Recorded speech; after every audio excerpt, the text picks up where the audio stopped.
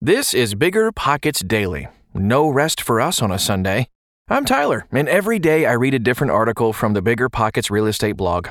You can listen to one of these shows each day, or you can go wild and binge through the whole catalog. This isn't a new show, and most of these articles outline concepts that stand the test of time. Okay, almost time for the show. We'll get right into it after this quick break.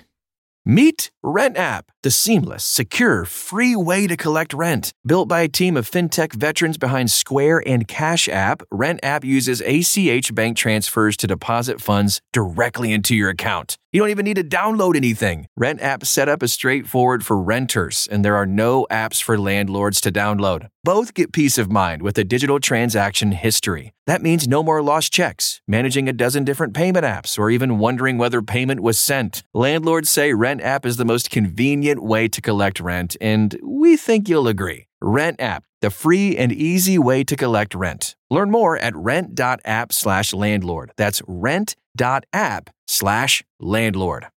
You're trying to close on your next rental, so why is your insurance company dragging its feet? With long lead times and never-ending paper forms, it's no wonder it takes forever to finally get a policy. Modern investors deserve better. They deserve Steadily.com. At Steadily.com, you'll get fast, affordable landlord insurance available online 24/7 in just a few clicks. You can even get next-day coverage, which takes just minutes, by the way, to obtain. And you can do it all from your phone. Steadily was founded by landlords who created insurance products tailored to the unique needs of this industry. It's their sole focus, and that's why landlords nationwide consistently rate them 4.8 out of 5 stars. So whether you've got a single-family, short-term, or multifamily portfolio, Steadily.com can secure the best coverage at the best price to protect your properties. Discover how Steadily can save you both time and money on your rental property insurance. Visit Steadily.com for a commitment-free quote tailored to your needs today.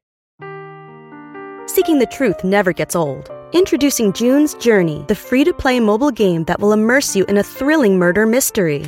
Join June Parker as she uncovers hidden objects and clues to solve her sister's death in a beautifully illustrated world set in the Roaring '20s. With new chapters added every week, the excitement never ends. Download June's Journey now on your Android or iOS device, or play on PC through Facebook Games. If eviction moratoriums ever come back, this is how to defend against them. By G. Brian Davis. Federal eviction moratoriums lasted nearly 18 months. Remember those days? From early 2020 through late August 2021.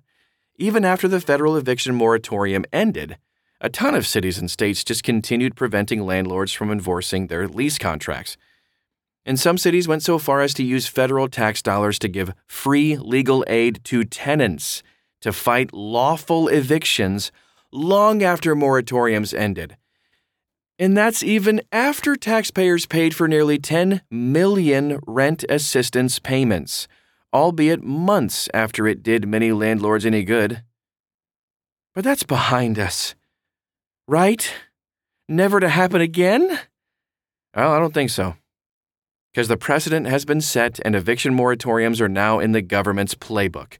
When it becomes politically expedient to do so, and it will sooner or later, politicians will play that card again. It even makes a twisted sort of sense.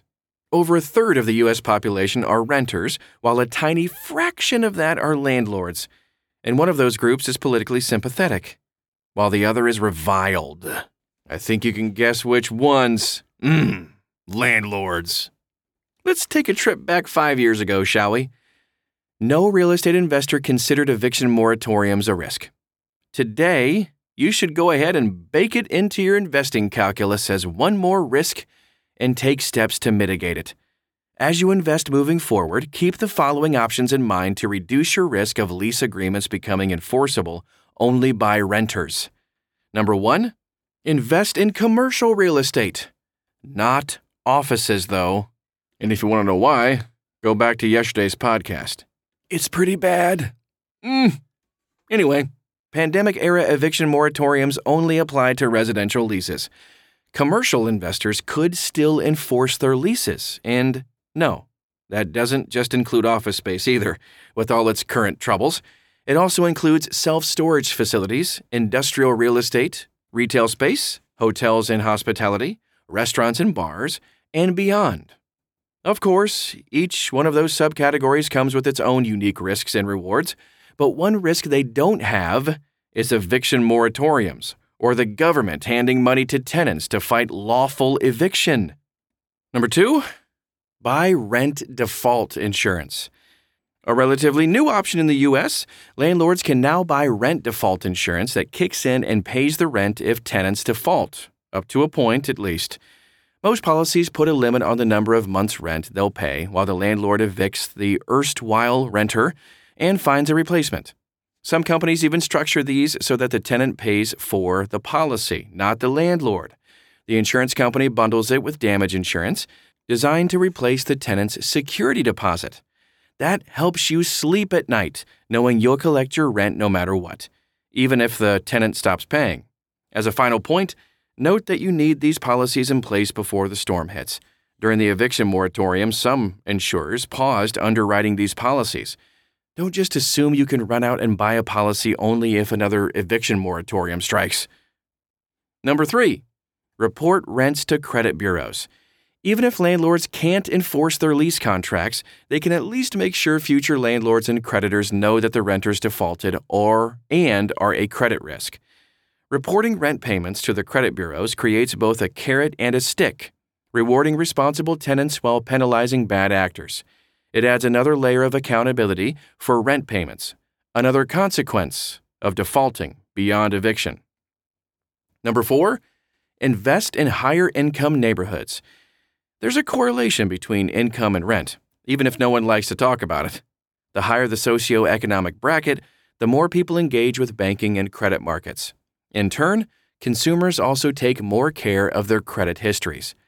Fewer high-income renters defaulted during the pandemic eviction moratoriums. You can offer up plenty of explanation for this, such as knowledge workers' easier transition to remote work, but the fact remains that higher earners tend to take better care of their credit in good times and in bad. Number 5, screen for government-subsidized rents. You can also take advantage of renting to lower-income tenants whose rents are paid by the government. I've had my share of bad experiences with Section 8, but I'll say this for them: they didn't default on rent during the eviction moratoriums. The same goes for other government agencies that subsidize rents for various niche recipients. Subsidized renters come with other risks, of course, like property damage, expensive repairs from annual inspections, red tape, and difficulty in removing bad tenants. But at least you don't have to worry about rent defaults. Number 6, avoid anti-landlord cities. I will never invest in tenant-friendly cities again. I hail from Baltimore originally, and I cut my teeth there as a real estate investor. The laws are so anti-investor that I sold all of my properties and never looked back.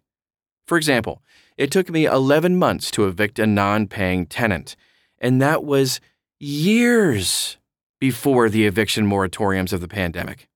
Other anti-landlord regulations include onerous rental registrations and UNO inspections, the requirement that landlords renew lease agreements with almost no exceptions, laws requiring landlords to store tenants' abandoned junk, expensive state-level lead paint inspections, and registrations. Baltimore City doesn't like landlords, which is their prerogative, and they get to live with the consequence that experienced mom-and-pop landlords largely shun it. That leaves novice landlords who don't know what they're doing and faceless corporate landlords with the resources to navigate the choppy waters of anti-landlord regulation. Tenant-friendly states and cities were quick to impose their own eviction moratoriums during the pandemic and slow to lift them long after the federal moratorium ended.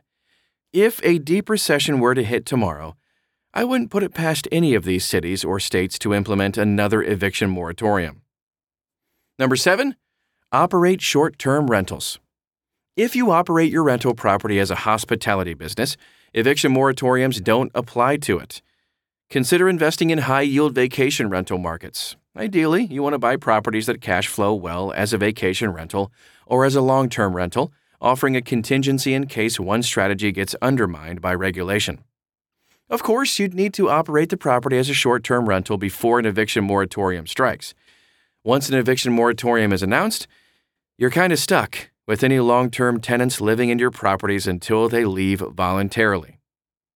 And here are some final thoughts. In unaffordable cities without enough new housing construction, I'm looking at you, San Francisco. Lawmakers are quick to throw every regulatory solution behind bolstering tenants, except actually fixing the problem by adding new housing supply. Rent control, rent stabilization, restrictive security deposit rules, lease renewal requirements for landlords, but not renters, and a dozen other regulations all make for an anti-investor environment. That regulation keeps expanding alongside affordability problems in these cities and states, with nearly half of millennials skipping meals to try to afford housing. I don't see any end to this cat-and-mouse game of anti-landlord regulators using every trick in the book to placate angst-riddled renters. You might like living in these cities yourself, and there's nothing wrong with that. My brother loves living in Los Angeles, and it suits his politics, but that doesn't mean he buys rental properties there. And you, too, should think twice about protecting yourself against government intervention in rental markets, both present and future. Okay, that about wraps up today's show.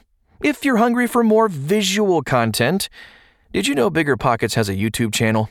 You can find series, investment property walkthroughs, live videos, and more. Just go to youtube.com/biggerpockets or biggerpockets.com/YouTube. Either way. See you back here tomorrow.